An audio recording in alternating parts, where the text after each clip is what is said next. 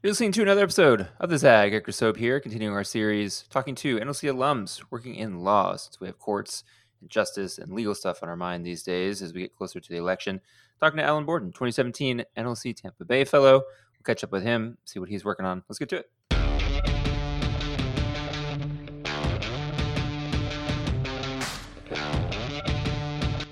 All right, Alan, I'm glad you reached out. 'Cause what caught my interest when you shared some of the things you're working on is that you've done some work with the CARES Act. We haven't had too many guests talk too deeply about that. I'd love to hear what kind of work you're doing to support the funds that were coming out of Congress. Yeah, well, so it's more along the lines of how the CARES Act is impacting people, right? So I'm a consumer protection attorney, so I help people who are in debt, either filing bankruptcy, settling debts, that they need help with the debt that's coming their way, lawsuits, foreclosures, things of that nature. So one of the interesting things that I've seen that came out of the CARES Act was there was a interesting part where they allowed you to ask any FHA or any government-backed mortgage. You can ask up to a 6-month deferment of your payment, of your mortgage payment. And as long as you just wrote them and told them, hey, this is because of COVID, I need a forbearance or a deferment, they'll give it to you up to 6 months. At the end of the 6 months, you're eligible again for another 6 months if you want to. So potentially a whole year of deferment or forbearance. And I use those words interchangeably because what was left out of the CARES Act was the end part. So after this year or even 3 months of forbearance or deferment, what is supposed to happen? What do you do with the missed payments? And the CARES Act basically let that open. They said it needs to be explained by your mortgage company. So the problem is you got people who will request 3 months worth of mortgage forbearance or deferment. At the end of that 3 months, the 4th month comes and the mortgage company says, all right, now you owe us 4 months. And obviously people aren't in a position, they weren't saving that money. They didn't have the money to pay in the first place. So that's causing a whole lot of issues because now everybody's behind months and months and months. And since there's no clear guidance from the CARES Act, nobody knows how to deal with that. Then, interesting enough, Wells Fargo on its own started putting people in deferment without them even requesting it. Now, that's subject to a class action lawsuit. There's a federal judge in a bankruptcy court who's actually halted them from continuing to do that. They have to prove that it's been requested by the note holder, or the mortgagee.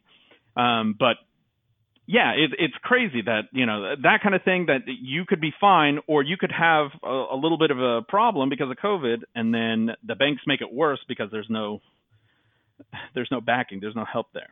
And then the support or the advice that you would offer to folks in this situation, what's 1 or 2 bullet points that you would even start with? Because I'm sure there's 7, 8, 9, 10 bullet points that would have to be covered, but where do you even start with prioritizing?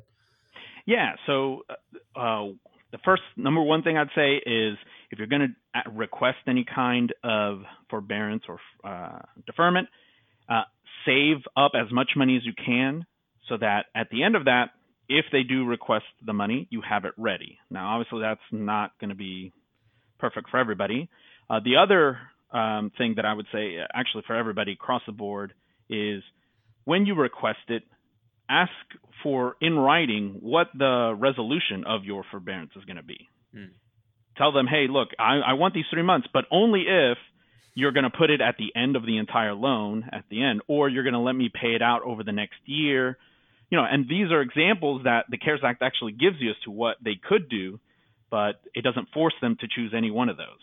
So getting that up front in writing is going to be the best thing to do.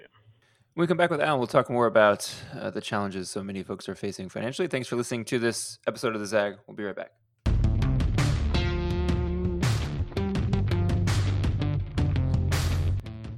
Alan, sadly, a lot of the logical extensions of all these things happening is folks potentially could face foreclosure. I'm sure, too, you're plugged into folks who are facing eviction challenges if they're renters, what would you want us to watch for, or what kind of things would you want the sort of average citizen here to lobby their city governments to do or their state governments to do to prevent some huge explosion on both those fronts? Yeah. So the the reality of the situation is that there was already an eviction crisis prior to COVID even happening.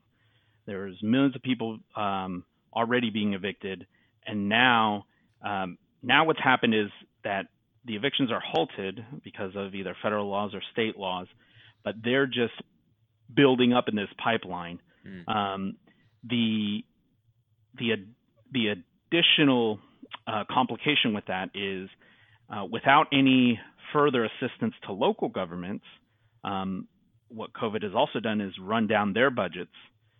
And the first thing that they're going to do is going to start cutting staff, clerks, things like that for the courts.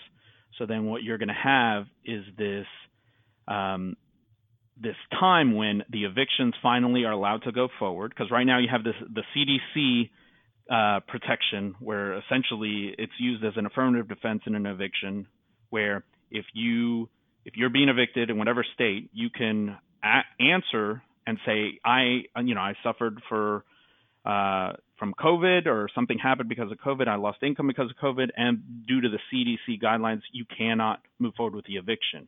Which so far that is working, um, but that's only extended until January, or at the end of this year. So once that's lifted, what you're going to have is a rush of evictions, and at the same time, no one in the courts to be able to handle all these evictions. So it's just going to compound a lot of problems that we're going to have all around the country. So that if people want to push and lobby for something, help to local governments, and help it's got to be a multi-layered approach.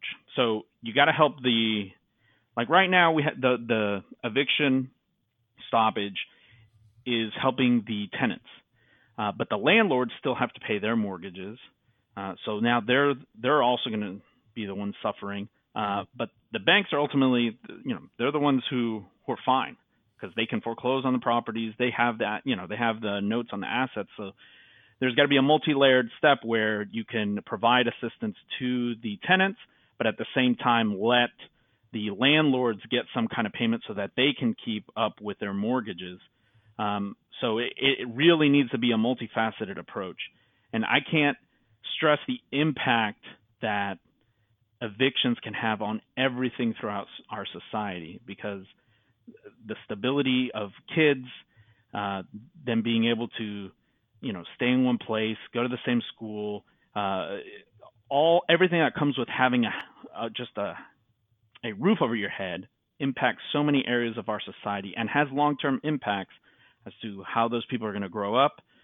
What do they have to turn to in order to feed themselves or to get a roof over their head?